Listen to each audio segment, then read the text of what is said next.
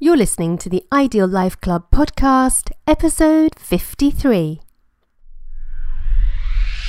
Welcome to the Ideal Life Club podcast, where it's all about fast-tracking your ideal life. Join your host, life coach, and author of The Happiness Habits Transformation, Michelle Reeves, for inspiration and practical tips to finally claim success on your terms with clarity, confidence, and the courage to unleash your passion on the world.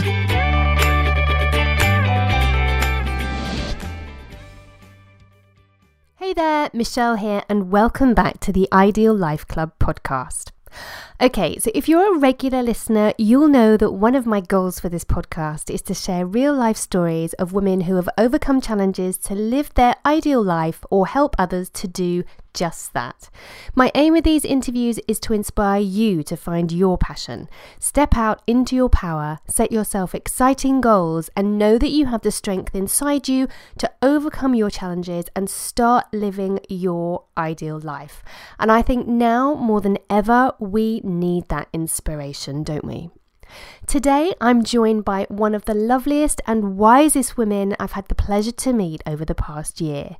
Kate Evans is an image consultant and life coach with over 14 years experience helping her clients to look, feel, and be the most confident and effective version of themselves.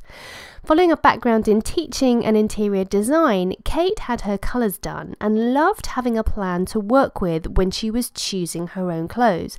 Knowing what styles and colours suited her made shopping for outfits so much easier. In fact, she loved it so much, she trained as an image consultant and made it her business. In our interview, you'll hear how, following a personal crisis in her family, Kate had to accelerate her business way faster than she was expecting to, and is now fully booked out months in advance. You'll hear her personal rant about fashion influences, and if you're someone who's interested in diversifying your income and pivoting into different channels, you will love listening to Kate share how, as well as working with one-to-one clients, she now runs an online membership program for people who want instant help and advice, as well as working with corporations, helping their employees tap into the transformative power of a carefully considered working wardrobe, dress professionally and in a style that's aligned with how their company wants to be represented. You'll also hear about the 6 daily habits and practices Kate uses to keep herself productive while working from home. And of course, I had to take the opportunity to pick Kate's brain for her top tips to overcome the challenges that we, as business owners, have dressing to represent our own brands. She has some great advice you don't want to miss here, and we also talk about what happens if you make a change like cutting your hair, something close to my heart right now, which you'll know if you follow me over on Instagram. As always, I will share all the links that we mention on this episode on my show notes page at michellereevescoaching.com/listen. But before we get started, this episode is sponsored by my book, The Happiness Habits Transformation. And I have a question for you. What if your routine made you happier every single day? In this book, I urge us all to take a moment to rebuild our daily routine to one that serves us, one habit at a time. This is the perfect book for you if you've been promising yourself that this is the year you finally put yourself on your to-do list first, particularly now. Through my personal experience of depression and how I rebuilt my life through a combination of 8 simple happiness habits, I show you how you can create a simple routine with time to focus on you, relieve yourself from the habit of negativity, boost your self-esteem, and importantly, dream and plan out your biggest and most exciting goals. Think of it as laying a new foundation, paving the way for sparkle, success, and more happiness. The Happiness Habits Transformation is available now from Amazon globally. Okay, back to today's show and my chat with Kate Evans. So, Kate, I am so excited to have you on the show today. Obviously, we've got to know each other over the last, few months, and it's been an absolute pleasure to get to know you. So I'm really excited you're on the show today, and I know there's going to be lots that you're going to be able to help my listeners with. Image consultant and coach, such an exciting profession. Tell us a bit about your background though, because you haven't always done what you're doing now. How did you come to this profession? Oh, right. Well, first of all, thank you so much for asking me to come on. I'm really honoured, and yeah, it feels exciting. So where have I been? So I started out my career as a teacher. I trained in London and taught in London for 4 years, but became a bit bogged down with it. I became a bit of a sort of special needs teacher. Well, I used to get all the kids with the additional needs in my class. And so it just became pretty challenging. I was really young, and I just thought, well, I can always come back to teaching, but I just needed to have a bit of a break. So I came out and was working in interior design. And while I was doing that, I had my colours done and just found it absolutely amazing. I've never been somebody who was really into fashion. Weirdly, the other day I had a client come to see me who we worked out, we were at school together, and as she got out of the car, you could see she recognized me, and then you can probably see her just thinking, yeah, but you weren't really cool at school, you weren't stylish at all.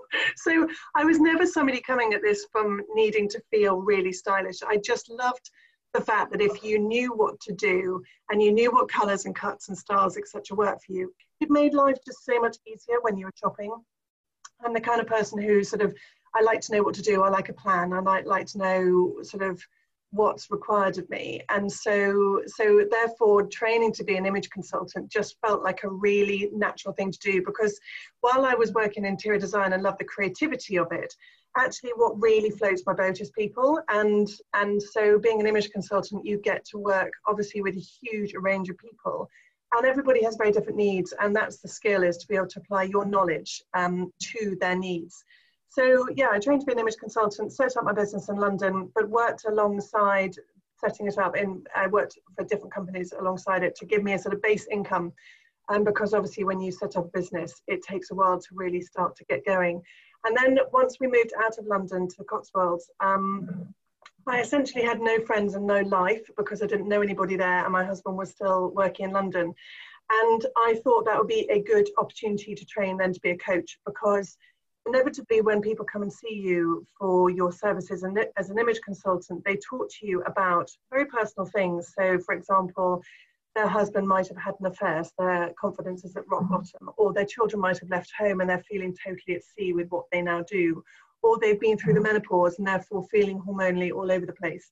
And I felt really frustrated that I couldn't help, well, I wasn't qualified to help them with those more emotional levels. It felt a bit trite when they would pour their heart out to me, and then I'd sort of sit very sympathetically saying, I'm so sorry, and then say to them, anyway, so we're going to talk about different shirt styles. It just felt too shallow.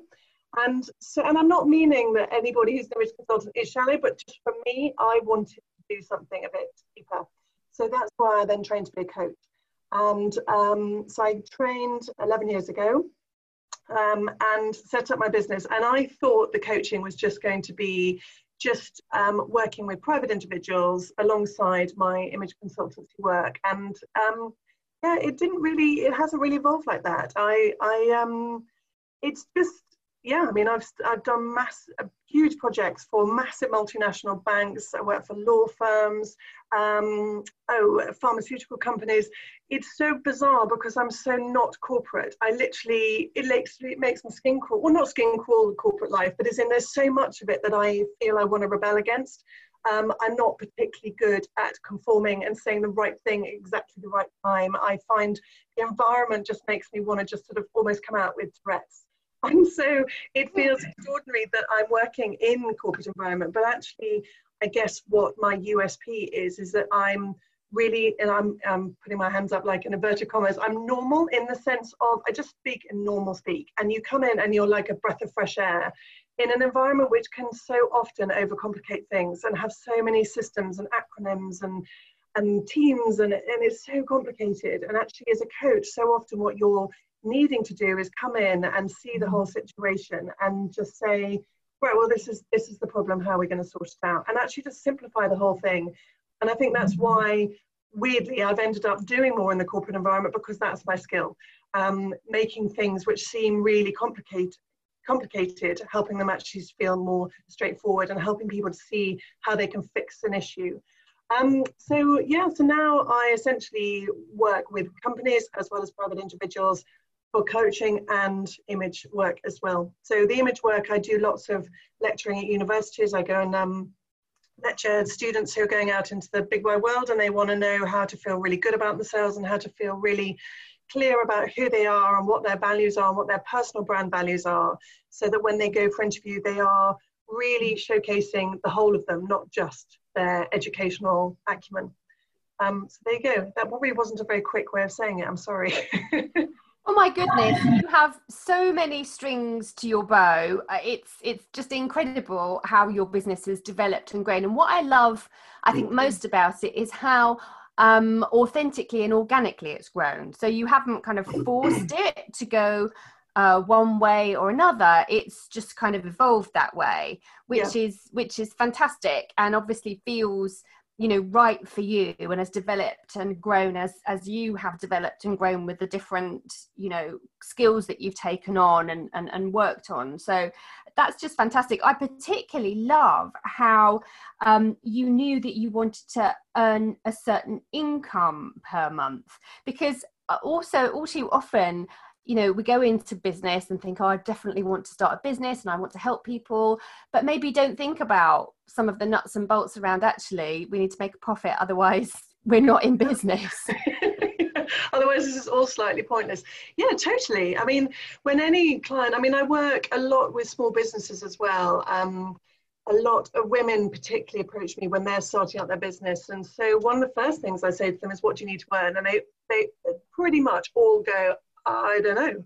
So that's one of the first things I do with them, alongside helping them create their vision and their discipline diary, etc., is really helping them work out, right, so what are your costs? As in, what are you responsible for paying for each month, whether you are in a marriage, in a relationship, or whether you're single. Everybody has responsibilities every month of what they have to pay for. So that is your bottom line. That's what you've got to earn.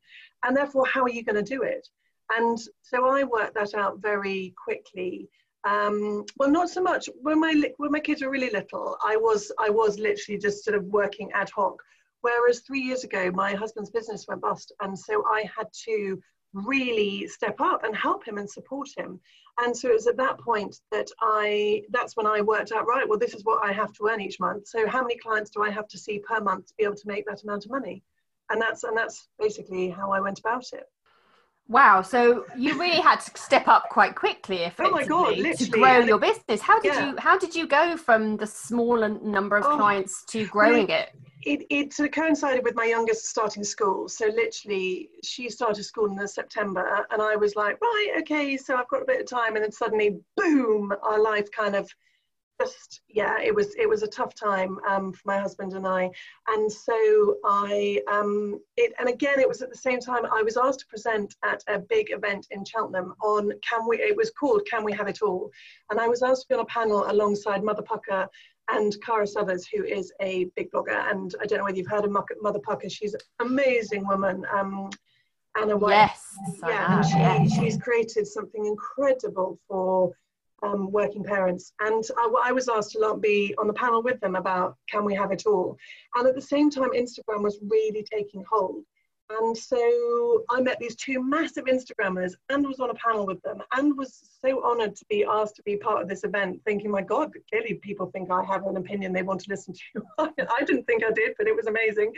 And so it kind of all coincided, and that's when it really started to take off. I also, because I'm a trained teacher, I have no problem presenting. So it's very easy for me to go out and market myself doing something that is still a strength. So for so many people, presenting and getting out there is so hard, and I totally understand that.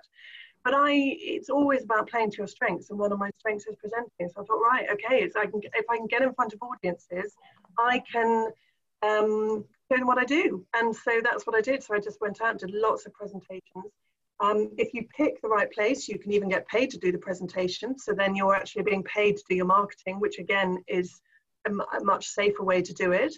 And then it just grows word of mouth. And I guess with Instagram and social media, Yeah, I mean it's a very necessary evil. It is very difficult to keep your boundaries in place with it, but it certainly does really help you to grow your business. But it's much harder now. This was 4 years ago when it was a lot easier to get traction. Honestly, nowadays it's like 3 steps forward, 4 steps back with growing your profile.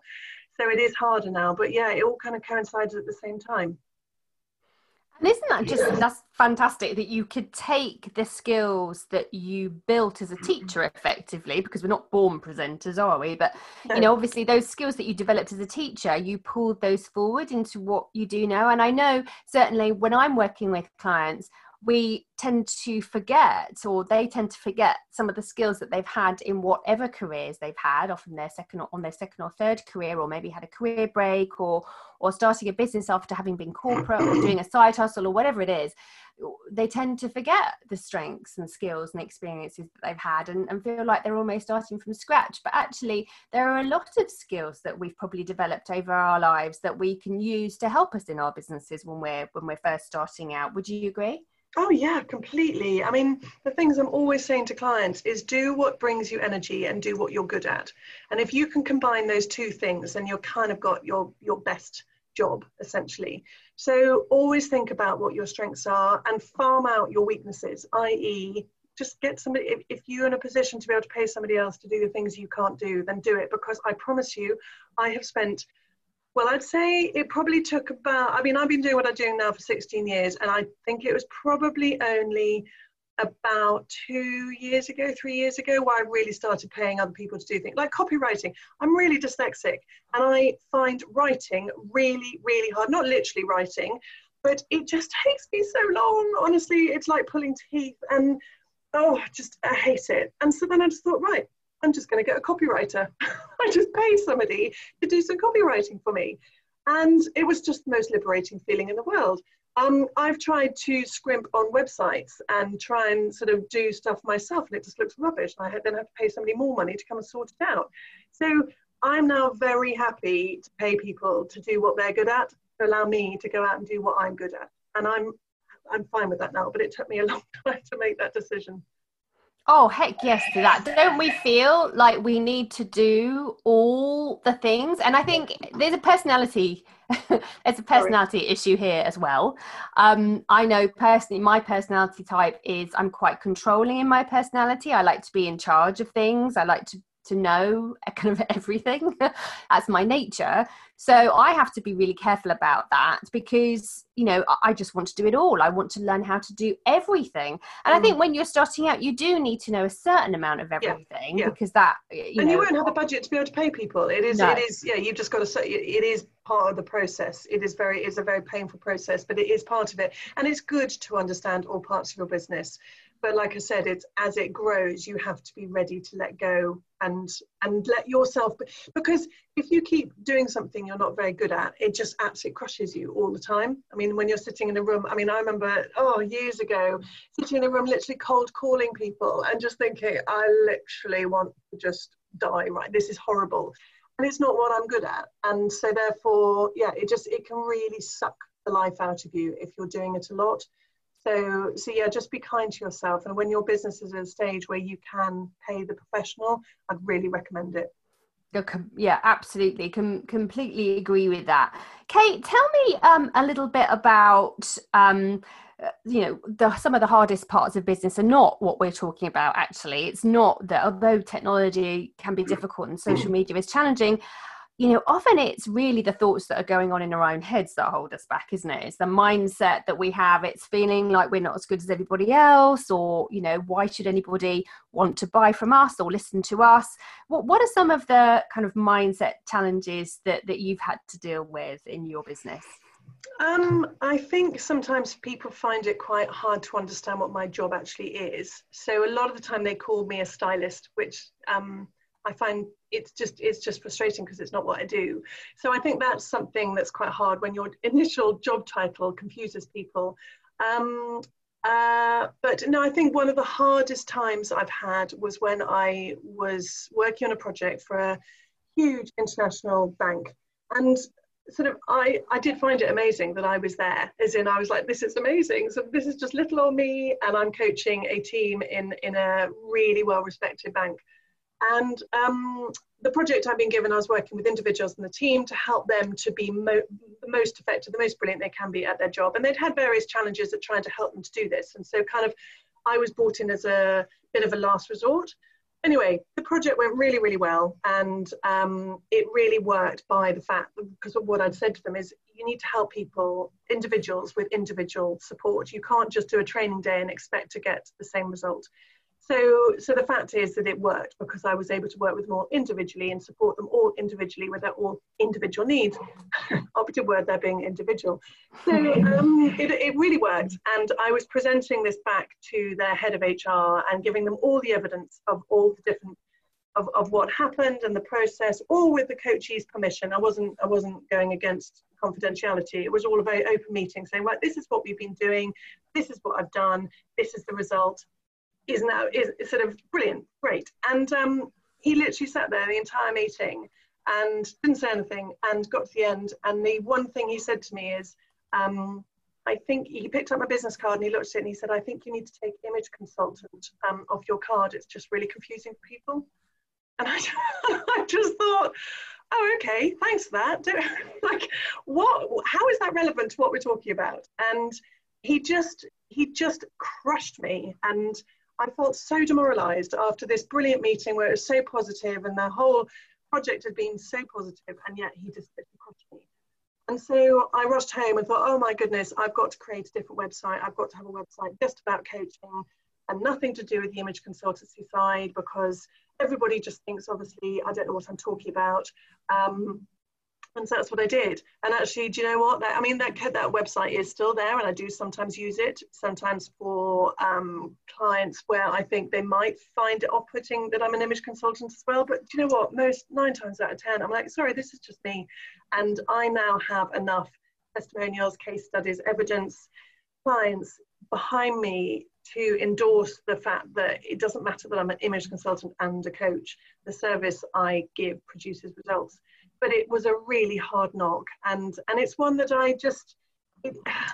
all these things, these knocks are hideous at the time, but my God, they just really help you to grow once you've licked your wounds and drunk loads of wine and eaten loads of chocolate to recover. Is it just so fascinating though? And you've absolutely perfectly described what so many of us go through, in that, something happens to us and our initial reaction, our immediate reaction is, to take a big leap from that point and make some changes to our business. So, taking that situation and then creating a whole story around it about, gosh, I'm just not good enough as I am. I need to make changes. And really, it was just one guy who made one person's opinion. Made a comment. I built a whole website. And isn't it so common? Yeah, totally. It is really common. And the thing is, now I just think, do you know what though? I now see the fact that I do both sides of this, sort of the image consultancy and the coaching. Both of them actually benefit each other so much. And if somebody can't see that, that's fine. I'm not saying you're stupid for not being able to see that, but then clearly I'm not the person for them. If they can't see the benefits of the whole person, how you dress, how you feel, your confidence, how you behave, how you live your life, how you run the business you've got, how you support the message and the branding message of your whole company from who you are and how you dress, etc., etc., etc. If they can't see the value in that, then that's fine, but then I'm obviously not the person for you. I'm not going to go out, and now I would now not go out and create another website to help to explain it to you, because that's not what I do. This is what I do. You take it or leave it. And I'm not meaning to sound stroppy when I'm saying that. All I'm meaning is I'm trying to show the clarity I now have in my head. And so that's what I say to myself. When I get that imposter syndrome and I'm like, no, it's fine. I'm just obviously not the person for them. And that's okay. That is so perfect. The fact that you've come to that clarity and realization, oh my goodness, we could just bottle that and give that to the population, it would just be incredible. But I think you're so right. And imposter syndrome is probably one of the biggest things actually that I certainly see with clients, and one of the biggest things I think we struggle with as business owners, is that kind of feeling of not being as good as, and what you were saying about social media, really, I love social media with a passion. I love, being able to connect with people all around the world, but oh my goodness, it's one of the quickest routes to imposter syndrome, because we look at people on social media in our industry, and obviously, because this is what we do, as Steve Furtick said, we compare our behind the scenes with another person's front of house, and of course we're always going to be lacking when we do that. But as long as we remember that all that stuff out there effectively is its image, it's what someone has crafted and created to represent their business, but it isn't necessarily what's going on underneath the water, as it were. No, and I have had, again, like I said, I've now I'm pretty good now at having the clarity as to what I do and who I'm for and etc. now. But social media, my experience going through social media and every day being on it and part of it and promoting on it, it's been a very, very, very confusing process, because when I first started out on social media, I did what lots of, for want of a better word, influencers were doing. So I would post my outfits every day. And I remember talking to one influencer going, God, it's just awful. I can't afford to keep buying all these clothes, and I don't have time to go shopping because I'm actually doing my job. And so then how can I post something that's going to be interesting and getting my knickers in a total knot about it? And through the years, I've realized that I am an influencer in the sense I know I have influence, because I know that people value my advice. But I'm not an influencer in the sense of, I'm not going to go out and just buy the latest fashion. I'm not going to go to every single event that all the other bloggers and Instagrammers go to. I don't have time. I don't live in London. It's like a 5-hour round trip for me to go to London. I have a job to do at home, and this isn't me being negative about them. That's their job. That's great. They do their job, but that's not what I do. But yet for so long I thought I had to be doing that, and I felt rubbish that I wasn't getting the brilliant photographs, because my God, they're so hard to take. Honestly, my house is quite old, and I realize the lighting is just rubbish, and they just take so long, and I just don't have time. I have clients to see, and I have children and a home to run, and that my job is that bit. That's the bit that pays me. That's the bit that I have to give the focus to. So I can't spend ages making a photograph look beautiful and going to all these events, because I don't have time to do it. So again, I've had to really, really be very clear and therefore kind to myself that I'm not going to grow on Instagram like other influencers have. I'm not going to have thousands and thousands and thousands of followers, because I don't play the game. I can't play the game because it's not my game. My game is seeing clients and working with them and let them do their game. What I find so frustrating is that fashion brands don't recognize the value in working with people other than influencers, and they don't realize the how scary it is putting these influencers in such strong positions of power, and how much influence they have on people, and what that then how that influence then rolls out to their customer base. And it's before you would have a model who's wearing the clothes and they look beautiful, and the model is just literally there to wear the clothes. Now you have influencers, so you have people who are invested in those people and follow what they say. And the problem is that if those people are not being responsible in the advice they give, then it's scary, because the fallout of that is that people go and buy the clothes they are talking about. They get home, they try them on, and it doesn't look right, because actually it wasn't right for their body shape or wasn't right for their colouring. So that person feels rubbish about themselves. They feel rubbish about the money they wasted. They've then wasted time and effort going to get the items. So they've got to take it all back. And then for the brand, they will then be saying, oh, well, that brand doesn't work for me. I've tried them. No, they don't work for me. So that brand has actually then lost that customer. And this is my big problem with fashion and using influencers too much today, is that as I see it from having done this job for so long now, that's the fallout of that kind of process of social media and influencers. Sorry, I've got on my soapbox. I'm so, I've never even thought about that. That's what I see every single day. And I'm so passionate about it, and I get so frustrated. But I don't know, like a few years ago, I had a bit of a rant about This Morning, the programme, using Rochelle Hume as a celebrity stylist. And they got her on, and she was dressing up as normal women. And these women just looked rubbish, and they all looked miserable. I mean, they literally stood just, you could see they were slightly thinking, what the hell am I wearing? I'm on national television. And it just made me so angry that they put a celebrity person, a person who is known for TV presenting and singing, in the position of choosing clothes and helping people feel good about themselves.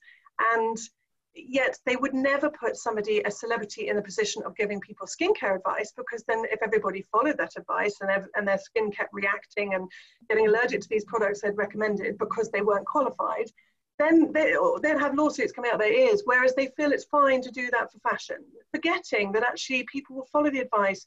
And then what happens to their self-esteem and their sense of self-worth when they followed the advice and it didn't work for them? Because the advice was being given by somebody who isn't qualified. Sorry. No, but you're absolutely right. And it's the same as, it's the difference, in a way, it's a slight parallel. It's a difference between an agony aunt in a newspaper and a qualified coach or therapist. Yes, exactly that. Exactly. You've got to be careful who you put in a position of authority giving advice. Because people will follow it, and I kind of feel every day I'm picking up the pieces of all these people who come into my studio and say, oh God, I bought that thing from Hush the other day because I saw, I don't know, Cat Farmer wearing it. It just looked absolute rubbish on me, and I just felt so like I can never find anything that works for me, and and that's so normal. That's my everyday. That's what happens every day. Yet these brands could do something about it. So anyway, there we go. So take note, fashion brands, yes, listening exactly. to this little podcast. Well, while we're on this topic, Kate, I think it would be remiss of me not to absolutely pick your brains for our listeners, because I know you guys are out there sort of pens poised, ready to soak up all the goodness that Kate has to offer in terms of her skill and experience as an image consultant. And I know, it's very hard to give tips when you're not in front of someone, because that is a very bespoke and personal service. But what are some of the mistakes that you think we as women tend to make when we're choosing how to dress to represent our business, for example? I'm thinking things like presentations, photo shoots, big meetings. What are some of the big mistakes that we make? First of all, probably not knowing what colours look best on you, and therefore not realising A, how the light is reflecting onto your face, but B, how that colour then looks on camera or when you're presenting. So it's really, really important to get the knowledge. Knowledge is power, knowledge is confidence, knowledge gives you clarity. So when you're doing a big presentation or photo shoot, the last thing you want to be having to stress about is wondering whether you look okay. Whereas if you know that you're wearing the right colours and cuts and styles, etc., then that's one less thing you have to worry about. Yes, okay, you'll think about it and you'll plan it, but you won't be worrying about it because you know it works for you. So that would be the first thing I'd say, is get the knowledge, get taught. Don't feel you're a failure or you're being useless because you have to ask for help. Everybody has different skill sets, and not everybody knows or has an intrinsic knowledge on what looks best on them. Some people just don't. Like some people know how to play can just pick up a musical instrument or sing, or can just cook. That's fine. It's the same with fashion. Some people can just do fashion. Some people need more help. And you're not stupid or useless for needing to ask for help, but just don't keep scattergun shopping and scattergun styling if you don't actually know the nuts and bolts of what's going to work for you. So get knowledge is the first thing I'd say. That's fantastic tip. So get knowledge, get your colours done, find out what styles, suit you best for your body shape. And also the thing is, I think these things change, don't they? We were talking about this separately before offline, weren't we, Kate? But as those of you that know me, guys, I've changed my hair quite drastically in the last couple of weeks, having gone from a sort of mid-brown natural curly hair to a darker brown very short, straight pixie cut. I don't think you can go Totally much different. more different than that. But I was astounded about that, even just that change in hair colour, at how it made what I was wearing. I felt different in what I was wearing. And Totally. so I had to think about shape and colour again, and start to feel into what feels right for me now. Completely. And I guess, and I do you now feel that the way you look now represents your brand values more clearly than how you looked before? I don't think the way I look necessarily represents my brand values any more or less, but I do feel different actually in myself. And I think sometimes, this is one of those things that, people always joke, don't they, when a woman goes and has her hair cut, she's about to make a huge change in her life, because it quite often sort of predates doing something really big, like a change in career or relationships or marriage or whatever. That's not the case for me. I'd just like to point that out. I just fancied a change. But I think it actually can kind of shift you, because it's quite a courageous thing to do. As women, our hair is very important to us, however superficial it is. At the end of the day, as women, our hair kind of is something that we feel strongly about generally. And so when we make a change like that, it is quite a courageous, or can be quite a courageous thing to do. And I think that is when women do that, and that, and use it as a way to start being brave in other areas. So maybe trying a color that they wouldn't have worn before, or wearing something that's a little bit more fitted to their body shape than baggy, or I don't know, I'm sure you've got lots more knowledge about this than me, but it kind of feels like making a change like that can be something that kicks off a whole series of other changes in women's lives. Totally. I mean, as women, we have to rebrand ourselves all the time. And I'm specifically saying women, because men don't have to do it half as much. So as women, we have a rebrand when we, first of all, get pregnant. So then you have another rebrand once you've had the baby and you are then at home, whether you're breastfeeding or not. Your body shape is different. You then have another rebrand once the kids are a bit older and they've gone to school. You then have another rebrand once maybe menopause starts to hit. You then have another rebrand when your children have left home. And so all these rebrands are essentially either forced upon us because our body shape has changed due to hormones or childbirth, or our lifestyle has changed. So having children or not having children, or a change of career. There are so many factors that affect how we view ourselves and how we feel about ourselves, and the way we dress and present ourselves all then gets spangled up in that. And that's why so many people come to see me when they are at a junction, because they are going on to a new stage of their life, and they just feel totally lost. They're just like, well, I used to wear those kind of clothes, but I don't have that job anymore, so I can't wear that. Or I've been a stay-at-home mum for the past 12 years, and now my children have left home, and now I don't know where I am anymore, or whatever it is. And so my job is to help you to work out who you want to be, what values you want to live by, and how those are represented in how you're dressing. It's really important, if you run your own business, that you dress in a way that represents the brand values of your business, because then you are going to be giving a very clear message to your customers about who you are, what your product is, or what your service is, because everything is in line with each other. And so, yeah, I mean, I go and do lots of presenting to businesses on that kind of thing. I once had one woman who was an artist whose art was really creative and really colourful and really loud and bold. And I said to her, so what are your brand values? And she goes, oh, sort of, I think she said innovative and creative and colourful and whatever. And then looking at her, she was just wearing all black with no makeup on and no accessories. And I said, do you feel the way you looks the same as it represents brand values? And she just said, I'd never even thought about it. And then she contacted me a few months later saying, yeah, okay, I've made a lot of changes, and suddenly I'm now making more sales, because everything just is in line with each other. And so it's really hard for women to have to keep rebranding themselves, but it is part of the process of going through life, and my job is to make it easier for you, essentially. And that is just such an important, service that I think we all need. I had my colours done.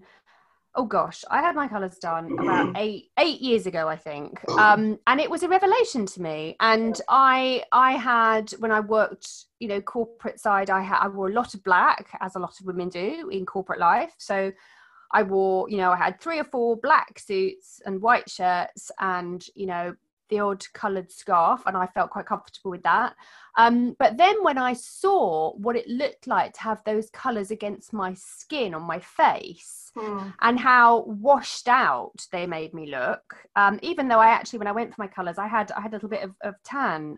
It was in the summer. I had a bit of a tan slightly. And I looked so pale compared to some of the other colours that were put against my face. Some warm browns, coral, yellow ochre, sort of some kinds of green, sort of like a limey green. When the lady that did my colours put those against my skin, I looked like I'd been on holiday. Right. And I think but I think people are a little bit sort of scared about kind of coming and getting this stuff done, and worried. I think there's maybe a lot of misconceptions about colour analysis and image consulting, that it's only for, the rich and the famous. But would you sort of say that's not the case? What are some of the big misconceptions that you think there are about image? Well, yeah. So first of all, that one. So it's only for the rich and famous. And my view on that is I always get everybody to do this whenever I'm presenting. I say to them, all right, excuse me. So I want you to go to your wardrobe, and I want you to close your eyes. So in your head, you're looking at your wardrobe, and I want you to start to take out the items in there that were a mistake, that you never wear, or that don't fit you, or you don't feel good in, or you bought in a hurry, or you bought for a particular event and now you don't wear. And I want you to start laying all of those items on your bed. And as you're laying them on the bed, I want you to start to remember how much each item cost. And when you get to £400 of adding up all those items, put your hand up. And everybody would put their hand up within a few seconds. I'm like, well, there you go. That's the cost of coming to see me to get it right. So yes, it's an outlay, but actually, if you add up how much money you're wasting on not knowing what you're doing, it's a really sobering fact. And a lot of people don't have cash to burn, so spend it to get educated. The main thing is that when I set up my business, obviously, as anybody wants to do when they are self-employed, is to be booked up. And what I found the challenge has been is that I'm now so booked up that it takes about 4 months for people to get an appointment with me, which is obviously lovely. But actually, my main reason why I do what I do is because I want to help people. So when somebody phones me and has plucked up the courage enough to phone me to want to come and see me, and I say, oh, well, I'm really sorry, you can't see me for 4 months, that feels rubbish to me. It feels really unsatisfying. And so what I've now done is created an online membership where people can get as much of my advice as possible, but online. So I've created a whole series of styling videos where people can watch videos with me presenting, talking about how you can work out what color group you belong to, and these are the colors that are going to work for you if you're in that group, and these are the different body shapes, and this is what to do if you've got a full bust, and this is what to do if you've got short legs. I go through all the different areas, different challenging areas, and then also give advice about how you can create a capsule wardrobe and how you can update your wardrobe for the new season, or how you can accessorize. And I also do a live question and answer session each month, or twice a month. I've now got so many members, I've now had to do twice a month. People can ask me questions. And so I've done this because it's my way of making it much more accessible to people. They can do it from their own home, but also it's at a fraction of the cost of coming to see me. So I've tried to make it much more accessible because, yes, like I said, I'm very aware it is price sensitive, and it's sensitive to who can actually come and see me. Although I do have people now I've had one woman who came from New York to see me. I felt, honestly, the pressure to deliver was so big. But yeah, I'm very aware of that. I'm very aware that for some people, £400 is just completely out of their comfort zone, even if they know they've spent that on things that they no longer wear. So that's why I created the membership, to try and make it more accessible and to give them the information they want without them having to wait so long to see me.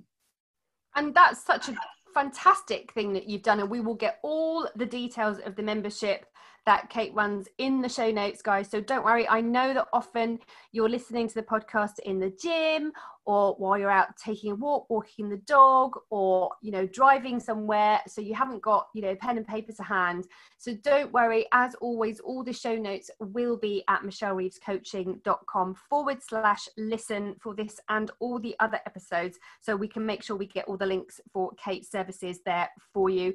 Kate, let me just ask you a bit more of a personal question. Thinking about, you know, you've talked about, as all of us, you know, who are working parents, you know, we've got kids and we've got our business and we're running a home. What are some of the daily practices or habits that you have that help you to stay productive and positive? Oh, I've got so many.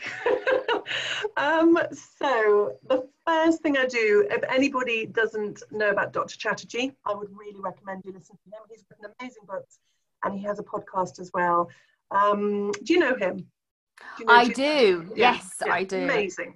So he's a GP, for those who don't know, and he's become a real expert in helping you to live a more healthy and balanced life. Anyway, one of the things he recommends is you do a daily mantra. And if you are feeding your brain a constant thought pattern for a very intense short period of time, it really, really helps you to reprogram your brain. So I start my day with my mantra of what it might be a mantra that, my mantra, I've had the same one now for about the past month, and it's really, really working. It's really helping me shift the way I view myself or whatever the problem is I'm trying to get over. So I start with my daily mantra. So it could be something really simple. Part of my daily mantra is I make time for myself, because I'm a bit rubbish about doing that. So now, if I ever get a spare 10 minutes in my day, instead of thinking, right, I better check my emails, I will now go make a cup of tea and just drink my tea. Whew, to reboot. So that's really helping me. The next one is I have my vision board that I create. Probably every 6 months I rehash it, and it's basically a board that I do with every client, and I do one for myself. It's essentially like a PowerPoint sort of slide, and on it has got imagery of the things that I want to have in my life that make me feel like my life is going the way I want it to go. So it might be clients who I want to be working with, it might be a holiday I want to be taking, it might be a hobby I want to take up, it might be a picture of a clock, meaning I make more time, whatever it is. And I remind myself every day of what my vision is, so that it kind of is a bit of a reminder of what's this all for, what am I aiming for, what am I doing. It just helps keep me in step. I have a discipline diary, which I have mapped out when I see clients, when I'm doing all the background stuff to my business, when I have time for me, and when I have time to do all my family stuff. So again, I've got that to really kind of keep me in check. I also have a bullet journal where I write down all my to-do list. So every time I open the double page, on one side of the page, on the left-hand side is all my work to do list, and on the other side of the page is my home to do. And at the beginning of the week, I'll write the to-do list, and then I will highlight the things I have to do that day. And then the next day, I will highlight the things I have to do that day in a different color. So it just really helps to keep you focused on what you're having to get done. And I hang out with radiators, meaning I hang out with people who bring me energy, who inspire me, who make me feel good. I'm not meaning that everybody I ever see is always feeling fabulous and never having a problem. I'm just meaning that they don't sap me. They're not a drain. They get me, they appreciate me, I appreciate them, they are brilliant at what they do, they inspire me. And so those are the people I want to have around me. So yeah, there you go. Those are my 6 tips. I love all of those, guys. I will make sure that there are links in the show notes to Dr. Chatterjee. Don't forget, if you want to create a vision board, I've done an episode all about that with a freebie where you can download a complete sort of workbook and ebook to create your own vision board. That's episode 27, but I will put the link to that in the show notes as well. Some fantastic tips there from Kate. So do make sure that you are focusing on what's most important to you, both in the long term for your life and work towards that, but also day to day. What are the things you want to get done? But remember, do not pile too much on yourself. I know one of my mantras is what are my 3 big things today? What are the 3 big rocks I want to crush? And then we will get to the pebbles, because we can always get to the pebbles later down the line. It's so easy otherwise to get stuck into all the nice little easy things on our to-do list, I find, and then we never quite get round to getting those big rocks crushed. So that would be that's my little tip that I was trying to remind myself. And I guess mantras are really important as well. And my mantra is, I've got a couple actually that I change them from time to time, but just at the moment, my 2 mantras: I am strong and focused, I am clear and disciplined. So there you go. Oh, those are good ones. That's the ones for me. All about clarity. I am all about the clarity, as everyone on listening knows. Kate, it's just been so amazing to have you on the show. I could chat to you for literally hours about everything that you do, because it absolutely fascinates me. And you are such an expert in your area. But if people listening do want to find out a bit more about how they can connect with you, just give us the lowdown on where they can do that. Instagram, Facebook, your membership. Give us all the details. So Instagram, I'm Kate Evans Style. Facebook, I'm Kate Evans Image Consultant. Very snappy, not. My website is kate-evans.co.uk, and you can get all details of the membership on there. You can also watch, if you don't want to join the membership but still get access to all the styling videos that I include in the membership, you can also watch those. You can get access to them on my website as well. So yeah, those are the 3 areas that you can contact me on. Fantastic. And yes, I should put all of those in the show notes to michellereevescoaching.com/listen, as always, guys. Kate, it's been my pleasure to have you on the show. Thanks so much for coming on today. No, it's my pleasure. Thank you so much for having me. It's been lovely to talk to you. So there you have it, my interview with image consultant and lovely friend Kate Evans.